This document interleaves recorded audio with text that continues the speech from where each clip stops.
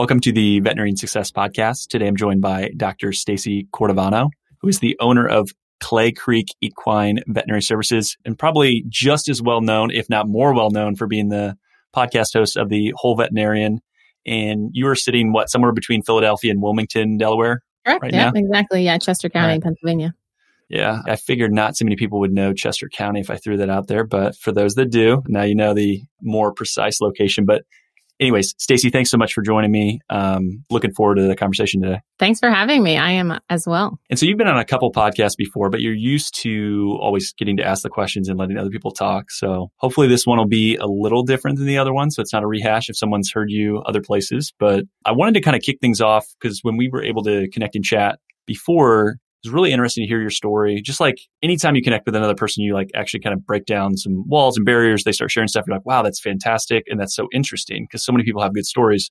But you shared about how you went through what you called like a mini midlife crisis moment. And I think that was part of the genesis of you starting your podcast. But can you kind of walk through what that looked like, where you were at, how you were feeling, and then how you came through that? Yeah. I don't know if it was a midlife crisis or if it was more a slap in the face to change how I was doing things. But it was the summer and fall of 2018. I was working full time at the time, and I had a 3-year-old who was adjusting to life as an older brother. I had a 6-month-old second child, and late summer, I got diagnosed with Lyme disease and then kind of got through that. There was a big hurdle with having to discontinue breastfeeding early, and that was a struggle in and of itself, but that's a whole other story.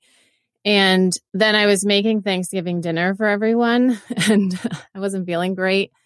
And so I cooked dinner and told everyone to enjoy, and I drove to the hospital and ended up having my appendix taken out a couple hours later. And I had posted that I was thankful for having a great family and a supportive family and friends to get through that easily on Thanksgiving. And a good friend and a physical therapist friend of mine said, "There's nothing like your body telling you that you're doing too much, Stace." And it was kind of like, ugh, like that's true. Like here I am trying to do it all. We all want to do it all, especially moms. And probably everyone looking at me thought I was trying really hard, but I think everyone would agree that I probably wasn't doing the greatest job in any area of my life. And I felt like I was just getting through every day with my head barely above water. And when I really thought about it, I wasn't taking care of myself. I wasn't giving myself any time. And when you do that, the rest of your life kind of suffers. So I took a few months to heal and get through that. And I started thinking about it and just realizing that I wasn't really happy with how my day-to-day was going. So I reached out to a mentor of mine, and he helped me basically create a life plan. Like he's a strategic planner. I actually have an episode with him kind of detailing the process.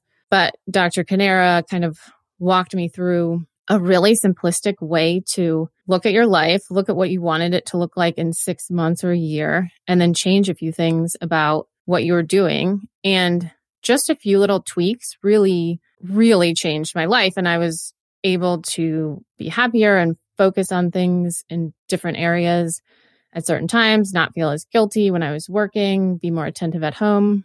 And then part of my plan was to find some way to give back. Community service has been a big part of my whole life. And going through vet school and a business and motherhood, you kind of lose time to do things for other people. So when I really started thinking about it, I thought of my community, which is veterinarians, and the article in the New York Times had just come out about the suicide rate. Not that I didn't know that, but it was like in my face at the right time. And I just thought maybe there's a way I can help other people realize that you don't have to go through life just barely getting through the day. Just because we're veterinarians and we dedicate our lives to this, like there's more to life than just being a vet. So I started the Instagram account for the Whole Veterinarian with the thought of maybe doing a podcast. And then I enjoyed it so much that I eventually moved into the podcast. And it was a wake-up call, really, what it was. It was just like my body was like, nope, you're doing too much stuff. How did you meet your mentor? Because I hear mentorship talked a lot about within veterinary medicine, but him being outside of the industry, I think is unique in itself, because I do think there's great mentors that don't have to be veterinarians. How did you connect? Yeah. So he actually is a veterinarian. Okay. He was an equine veterinarian. That being said, he has worked in industry and then now on his own as a consultant for a long time. So interestingly, he was a family friend and he had been offering to help me for a while. And I was almost just too busy, like getting through the day to even take him up on it. So once I finally was like, okay, this is not working, and I reached out to him, he was more than happy to spend some time with me. But yeah, mentorship is huge. And I agree. I think there can be definitely people outside of the veterinary industry that can help us. I mean, like business, finance, like we don't know it all. We have to be smart and find the people that do know and can help us grow. Yeah. And one of the things you also talked about is you started the Instagram page with the thought of doing the podcast. You mentioned a name, and some people might know it, others might not, but like Seth Godin, was he kind of the one that gave you the kick to finally do the podcast, or was there other pieces that were involved there? Yeah, no, I would not have the podcast if it weren't for Seth Godin. And the funny thing about that is I did not really know Seth Godin before I found out about this podcast fellowship. So he and his team have created a bunch of workshops under the name Akimbo, which is also his podcast. And I don't know, I saw somewhere this advertisement, probably on social media, for this podcast workshop, and it was pretty inexpensive. It hit me at the right time. It was starting at the right time. I'm pretty slow in January. That's when it started. I was like, let me just take this and figure out if it's that hard. Everyone around me kept saying, you can't do a podcast. You have no idea how to do a podcast. And I was like, yeah, you're right. So let me find out about it. And the thing that Seth and the team have done in all of their work, it seems, is that they create this community of support and collegiality that pushes you through this workshop. And if you're engaged and engaging with other people, you see how much you're growing. So I think the way that he, besides the like macro view of, yes, he taught me how to do a podcast, like I think the way he has impacted me the most is by hammering in the fact that by focusing in on your smallest viable audience, that is how you will create work that benefits other people. And that's his whole thing. Like, it doesn't have to be perfect. It doesn't have to be this massive thing. Slowly, his phrase is drip by drip. If you do some work and you put yourself out there, you will do something that benefits the world. And I took that to heart, and it was an amazing experience. And if anyone has any interest in, they have a ton of things, marketing, creative writing, there's a ton of workshops. So if anyone has any interest, and then I started really following him after that, and his blog is awesome and short, and the podcast is also really cool. So inspiring. You stay connected to anyone from that workshop that started podcasts as well? You talk to anyone? Yeah. So they actually have an alumni, similar forum for alumni. And so then you also get to meet new alumni. So I'm now closer probably with a few other podcasters that graduated before me. I was in the 5th cohort, and so I think they've run 6 now. So I've gotten to be pretty close with a couple of people that were before me, and they do a monthly call where you can kind of regroup on how your podcast is going and ask questions. I mean, the support is amazing, and I think that's what helps sustain me in the growth for the podcast, but also just personal growth. I mean, there's other alumni on that forum that aren't even podcasters, and they're offering different courses and things that they've created. And it's all, everyone there is there to create something to better humanity, really, and fundamentally. So it's a great group of people. And I know like the inspiration for the podcast was because, again, you talked about like liking Seth's podcast now, but the other podcasts that you listen to or books, or we kind of chat a little bit on like favorites. Do you have anything that you would share or suggest? Any topic that you like? And again, I know this is like such a broad topic. Yeah, it's like picking a favorite child. I could never pick a favorite, but yeah, I listen to a ton of podcasts. It's probably embarrassing the number of podcasts I subscribe to. I use like 3 different apps to listen to all my podcasts. I would say for personal development, I can't not say Brene Brown's Unlocking Us. It's amazing. I love her. Also, kind of in that vein, 10% Happier is a meditation-based podcast, but they cover a lot of topics and it's really enlightening. TED Talks Daily is also a great one. Super short. So it's like usually under 10 minutes, but lots of topics and kind of eye-opening. And then my husband and I are also into real estate investing. So Bigger Pockets, Money, and Choose FI are like the money ones for me. But oh my God, so many. And then if you find my Instagram account ever, I share tons on there. And I just recently did a couple of veterinary ones. So this podcast and a couple others. So I share a lot on there. Yeah. And I appreciate the shout out. And yeah, interesting because I'm familiar with BiggerPockets and I think I've listened to a little bit of the TED Talk Daily. But yeah, podcast for me is the easiest way to like consume content. It's just hard to find time for some of the other things, but podcasts work really well. Obviously, anyone listening to this listens to podcasts. So some good suggestions. I'll link to those. That way it's easy to find them as well. As an equine vet listening in the car, I mean, it's a nice way to fill the time too. And so one of the things when we talked, you like gave me this little teaser to ask about this. And so I'd love to hear your opinion because it is such a hot topic in vet med, but you said you had strong opinions about income-based repayment. Do tell. I do. And, look, I graduated 12 years ago. So income-based repayments, I don't think were even an option. I'm certainly not the most well-versed in options today, but I've tried to kind of learn a little bit about them. And I think it hit home for me when I listened to a lecture during the wellness track at AEP, and this woman wanted to be an equine vet, and she graduated from an offshore school. So she had a huge amount of debt, and she watched it grow by like $150,000 in the first couple of years. And she said, there's no way I can be an equine vet because of this. And it was heartbreaking. I thought of myself, and part of the plan after kind of reorganizing my life was to pay off my student loans. And I'm in a unique situation. I have a spouse, and we were able to dump a lot of my salary towards my student loans, but I paid them off. And in doing that, I felt such a weight off that I didn't even know was there. Because when I graduated, you signed up for the 30-year repayment plan, and they just told you, like, you'll just have them forever. It's fine. Or like similar to inflation, just deal with it. That was about the literally about the education we got. And when I paid them off, the weight that was off of me to then think of projects like the podcast or slowing down to volunteer or slowing down to spend more time with my kids, it was such a weight off that I'm concerned that as a default option for students graduating now, people are not taking into consideration the mental health aspect of it. And granted, I get there are people that have huge loan balances that you could not possibly pay off the monthly payment. I get it. Like that is there for a certain population of people. It seems as though it's a default kind of payment plan currently for most people. It's hard to imagine, even as the student yourself, it's hard to imagine what that will feel like to watch your loan balance grow, even though you know it's going to be forgiven. Like you have to wait that whole 20 years and just sit there and watch your debt grow. Like it was bad enough to watch it decrease incrementally because you're mostly paying interest payments. And to watch it grow, I just feel like it has to be a huge part of the problem that we have as veterinarians, like the struggle that we face. I don't know. That's my opinion. And you're sticking to it. No, I think there's a lot of validity in everything you just said. And I hear that too.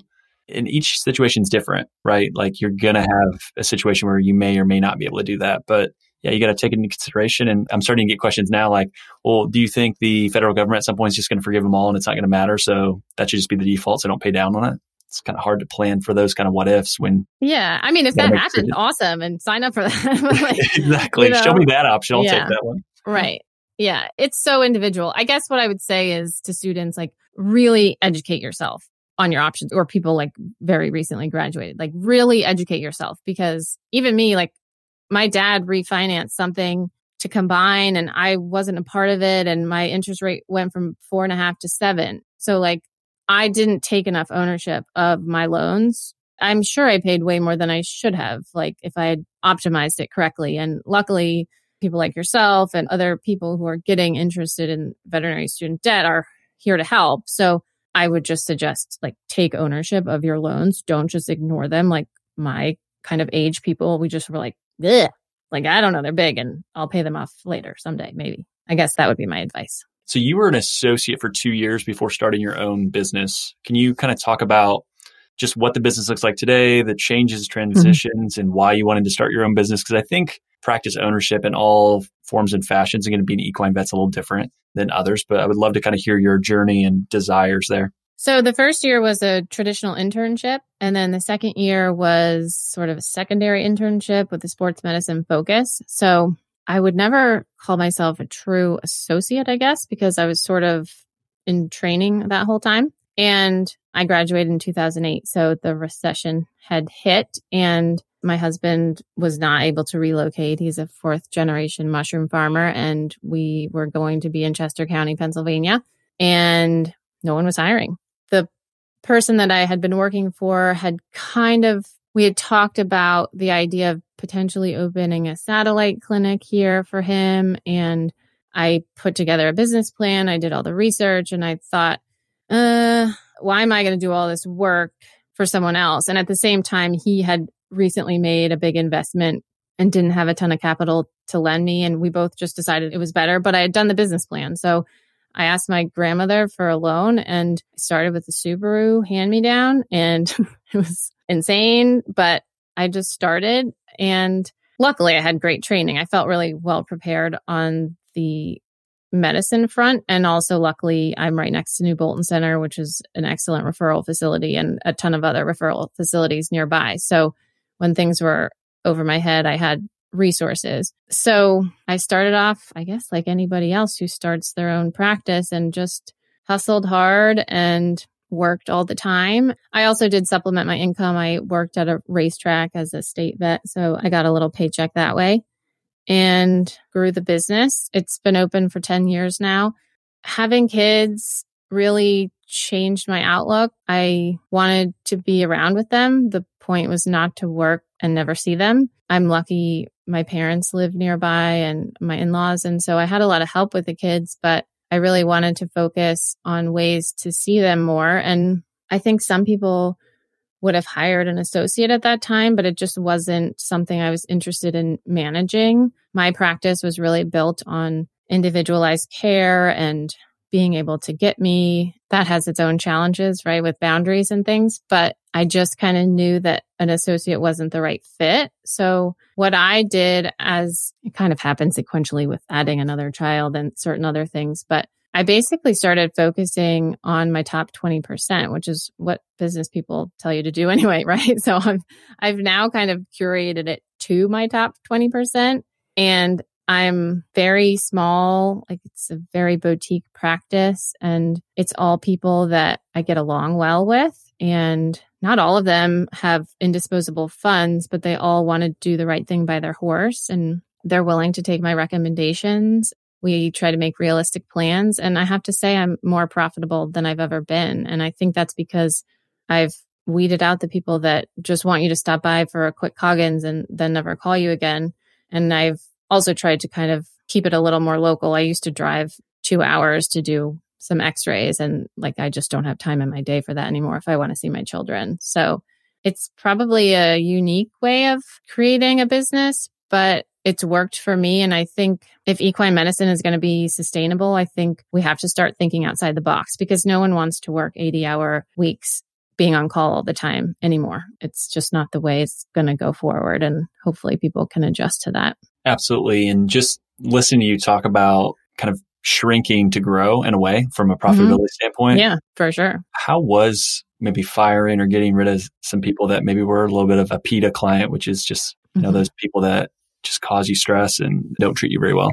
Yeah, I have to say, I can kind of start to think of the first couple people. And I mean, really, the word is liberating. It's very different to fire a client that's not paying you. I mean, that's a different category. But to fire someone just because it's not meshing well or they're soul sucking and draining you is liberating. And I think, I mean, I talk about boundaries a lot on my podcast, but boundaries are hard. And that's where you have to start enforcing them. But then you'll see benefits from doing that. And it kind of took me to having kids to set up boundaries. And I guess some would say with certain people, I still have zero boundaries, but they also don't abuse my boundary. They don't abuse our relationship. Pretty much everyone I have now is very respectful and understands that I have a life outside of being a vet. And so I think that's why it works really well. But yeah, firing, it felt good. And like you just realize that those clients are probably better served by someone else. If I'm really annoyed with them, I am not doing the best job for their animals that I could be. And they'll probably fit better with someone else or a different type of practice, like where there's 8 different people that can help them as opposed to just the one me. Like maybe they need a secretary to farm it out to the first person that can answer. So I think if you can take a stand and get rid of some of those people, I think you'll probably be happy. How did you grow and build your brand? Was it just being and kind of selling you and kind of your skills and expertise and them getting, you talked about that. And I've heard that from an equine client of mine that it's very much, they want you. When you build those relationships, they want you. They don't want someone else.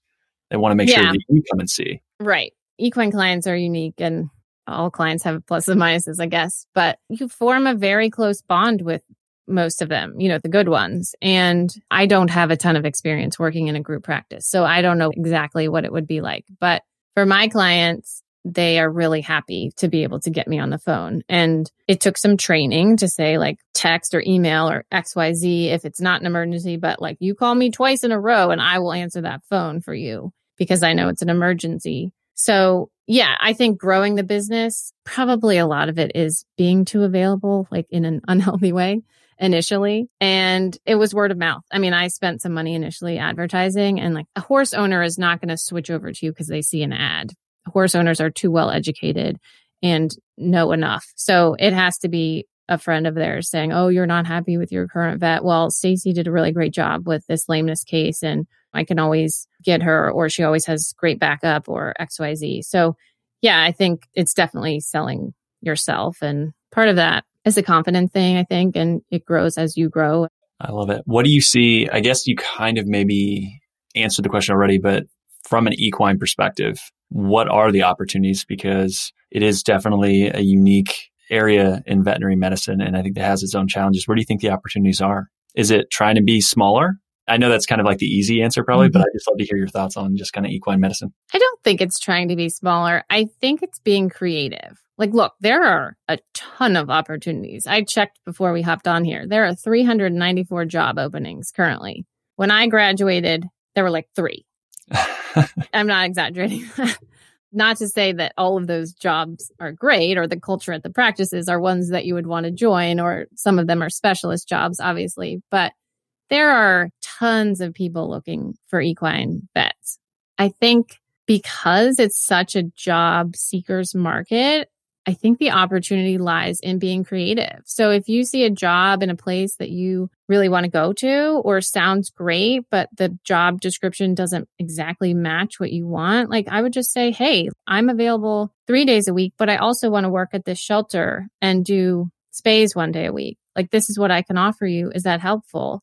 And maybe it is and maybe it's not. But I think unless we start being more creative with whether it's a bunch of solo people sharing coverage, which is what I do a lot of times, or a big group practice with a bunch of part-time people. I think horse owners are adaptable. Like, they do love getting me, but they're also adaptable. And if they are getting serviced well and have emergency coverage, even if it's split, like, they're not unreasonable. They know that we can't do it all.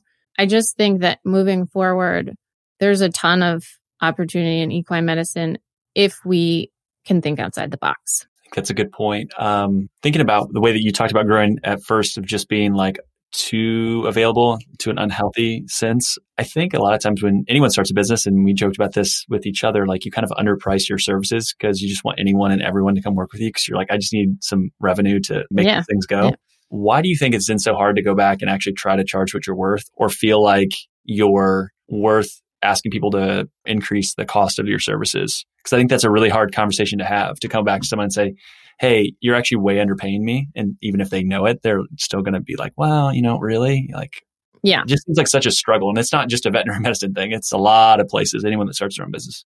Yeah. I mean, going back and changing prices is particularly hard. But I will go back to the fact that if they're a good client and a good match for you, they're going to go with it. They're going to pay what you decide to charge them.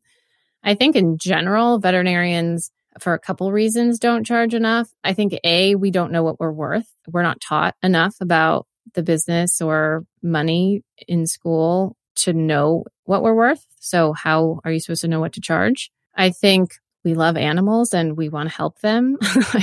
That's just like inherent. And if someone can't do something, you're like, I'll just give you a discount on that because I really think it needs to be done. Obviously, you also have to make a living. So that's not a great way to go about it. So I think educating yourself or associates on how much things actually cost. Like, you can't just go discount your exam fee because you think it's not that much money, but like you're paying a tech and you're paying the office staff. People don't know that unless you've run a business. And even when you're starting a business like me, I didn't take all that into consideration. So I think I have an interest in business. And so some of the business CE that I've done has taught me how to actually price appropriately, look at all the charges of your cost, figure out the time, add a percentage markup. Other people are just like, oh, well, so-and-so charges XYZ, so that's what I'm going to charge. But that doesn't make any sense because their costs could be remarkably different than your costs, or they're probably undercharging also. So I think a lot of it comes down to education, both on ownership side and associate side. And then unfortunately, there's the emotional side. And I'm not sure I have an answer to fix that one because we're suckers. CE that you liked from a business perspective or any courses, any suggestions, things that come to mind? And if you can't recall them, that's totally okay. But I just think that's a good area to think about. Yeah, I pretty much tried to hit any business course at any big meeting that I went to. A lot of them were small animal, and I actually still learned a lot. I think Mark Opperman spoke at a CVC, which I don't even think it's called that anymore, which was entirely small animal based conference. But I went because I wanted to see some of my friends, and I went to the business lectures and I learned a ton. For Equine Now specifically, I would suggest if you have any interest in ownership or have recently started, or even me, I had started a long time ago. Amy Grice runs a Decade One. It's called Decade One. And it's usually regional groups of, it's kind of becomes a mastermind. And she does some education, but it's also like very built upon collaborating with the other vets in the group. And I also had her on the podcast. If you have any interest, you can listen to that. But the Decade One groups for equine practitioners in particular, especially like smaller end of things, is amazing. She was a member of what was called VMG, which is the management group, but that's for big practices only. I contacted them to try to get involved and they were like, no, you don't make enough money. You can't contribute anything.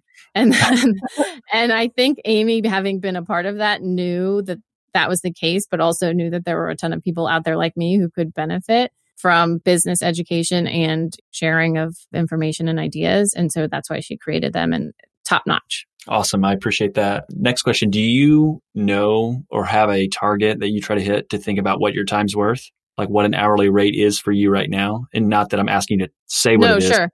I know what it costs to run my business per 15 minutes. So when I think of procedures or like a consultation fee, like I recently looked at some x-rays for someone that I did not know. And that used to be a thing that we'd never charged for. And I'm trying to get really better about it. It was easy for me to come up with a number because I know how much it costs to run my business per 15 minutes. And mine's a lot less than most people. I mean, I don't have a big facility. I don't have a ton of staff. So you really have to dig into your balance sheet to know how much that is. Last question on the business side. Favorite business book that's helped you, or podcast episode if you have a podcast episode, since we have been talking a lot about podcasts. I cannot possibly pick one podcast episode. I guess Atomic Habits falls under a business book. I also really liked Profit First by Mike Michalowicz. Atomic Habits is James Clear. I just feel like it's not really business. It's just about habit formation, but really helpful and like kind of eye-opening. I love that book. I need to reread it like once a year probably. Yeah, me too. I'm about to. Yeah. Also, I would say this is also not a business book, but I think it could really help people insofar as practice culture, but also dealing with clients, is Gretchen Rubin's The Four Tendencies. It's a categorization of personalities based, it's not like a personality assessment, but it categorizes people into 4 types based on how they respond to expectation. And it's like mind-blowingly simple, but also very helpful. I'll make sure to link to those. And I can say for a fact that Atomic Habits is great. That's an excellent one. I've not read the other 2. I've heard of, I think, both of the other 2 and heard positive things. I mean, Profit First is basically like you have to pay yourself. You can't just like give all your money away and then be left with nothing. Yeah. Seems like it should be basic, but most of us probably don't do it that way. Yeah. When I hear that, I also think like, oh, Amazon grew forever because they basically never made a profit and just kept reinvesting. But that's not necessarily a model for veterinary medicine. So I was like, I have to say that because it's going to bug me if I don't. But yeah, like you have to have some standard of living to cover all the other costs and things that are going on. Again, this has been, I know, kind of all over the place, but that's the fun conversations when they can kind of bounce around. What's a soapbox topic or something that when you think about veterinary medicine that you wish more people understood? And again, you can kind of plug what you're doing with your podcast and your Instagram page and all that stuff with the answer, or it can be something completely separate that has hit you recently. Well, yeah, I think the soapbox is that we need to create a fulfilled life in order to be successful human beings. But I would say for veterinarians, we all kind of know that, right? We know we should take time to ourselves and exercise and process our emotions. But I would say, I don't think this is because you're a financial planner, but I think that having your personal finances in order can drastically alter the course of your life. I'm going to swipe your swipe, and I'm going to swipe a phrase from our mutual friend, Meredith Jones, who runs the Veterinary Financial Summit and the Debt-Free Veterinarians Group. She calls it a cash flow plan. I hate the word budget. I asked her what her suggestion was, and she calls it a cash flow plan. And I think without knowing your ins and outs, there's no way to really advance the rest of your life.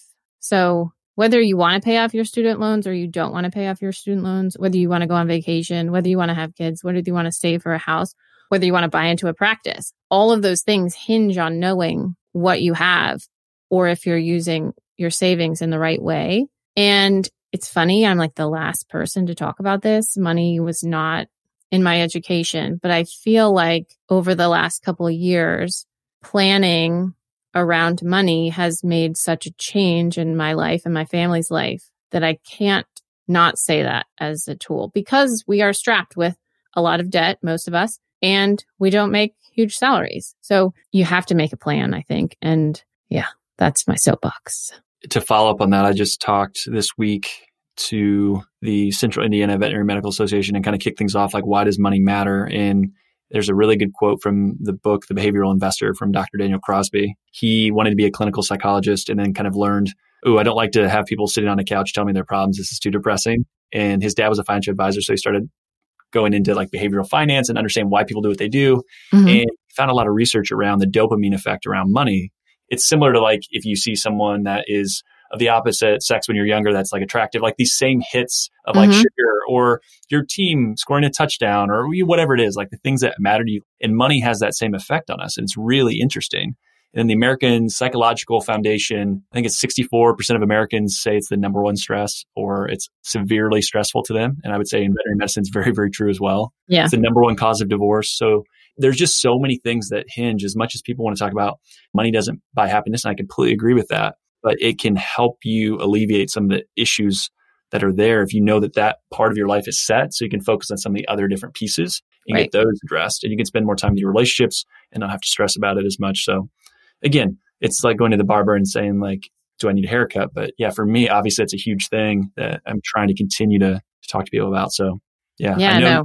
We did not pre-plan that for everybody, but no, I appreciate that. I know. I was like, am I thinking of this just because? But I don't think that's true. I think I'm very thankful for the work that you're doing for us and other people also. But I think, like you said, it clears your thoughts or worries to move on to other things if you have a plan. I mean, even if it's not going perfectly, like, I don't do it perfectly. I just, at least there's some plan to it. Yeah. And having a plan is not hiring someone and paying someone necessarily. It's just like trying to dedicate some time to saying, I'm going to at least think about this and try to make decisions that are going to move me forward to whatever it is that I'm trying to get to. Right. And being someone that is going to hold themselves accountable or their spouse or whatever. So I appreciate that response on yourself for people that want to learn more. And you kind of talked about a couple different episodes that sound very interesting as far as areas to learn more. Where could people connect, learn more about you, find you, all that good stuff? Where do you send them? Well, the website is just thewholeveterinarian.com. I'm taking a season break, so I'm hoping to kind of fill out the resources on the website a little bit more. Right now, it's mostly the podcast episodes and a few links to my favorite books and podcasts, but I'm hoping to work on that a little bit more. Instagram is where I post most frequently. Some of it goes to the Facebook page, but I try to stay off Facebook as much as possible because it just sucks you right in.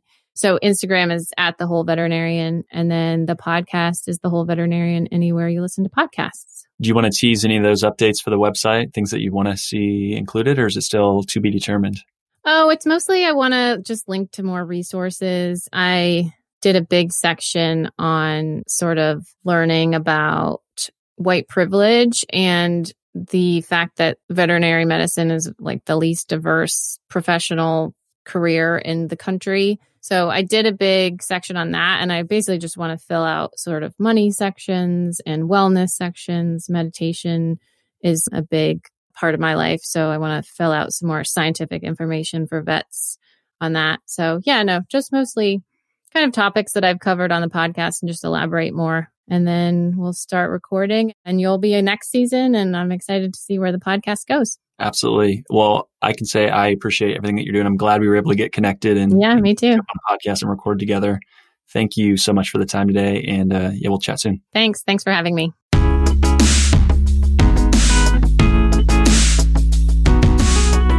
Thanks for listening to today's show. The comments made on today's show should not be taken as investment, tax, or legal advice. All comments are for educational purposes only. You should consult your team before implementing anything. Isaiah Douglas is a partner of Vincere Wealth Management. Isaiah is registered in the state of Indiana, California, Texas. The biggest compliment you can give to this podcast is to share it with a friend. Reviews help the show get found, and Apple Podcasts is the platform that predominantly is how people listen to the show. If you have 3 to 5 minutes, you like the show, please head over to Apple Podcasts, give us an honest rating and review. That'll help more people find the show. For all of today's links and information, head over to veterinariansuccesspodcast.com. There you can subscribe via your favorite podcast platform so you won't miss another episode. Finally, if you'd like more information, insights, and have the ability for your voice to be heard and interact with show guests, join the private Facebook group. You can go to the Veterinarian Success Podcast on Facebook or head over to the veterinariansuccesspodcast.com. Scroll all the way to the bottom where it says about your host and then click on the Facebook icon. That'll bring you into the Facebook group.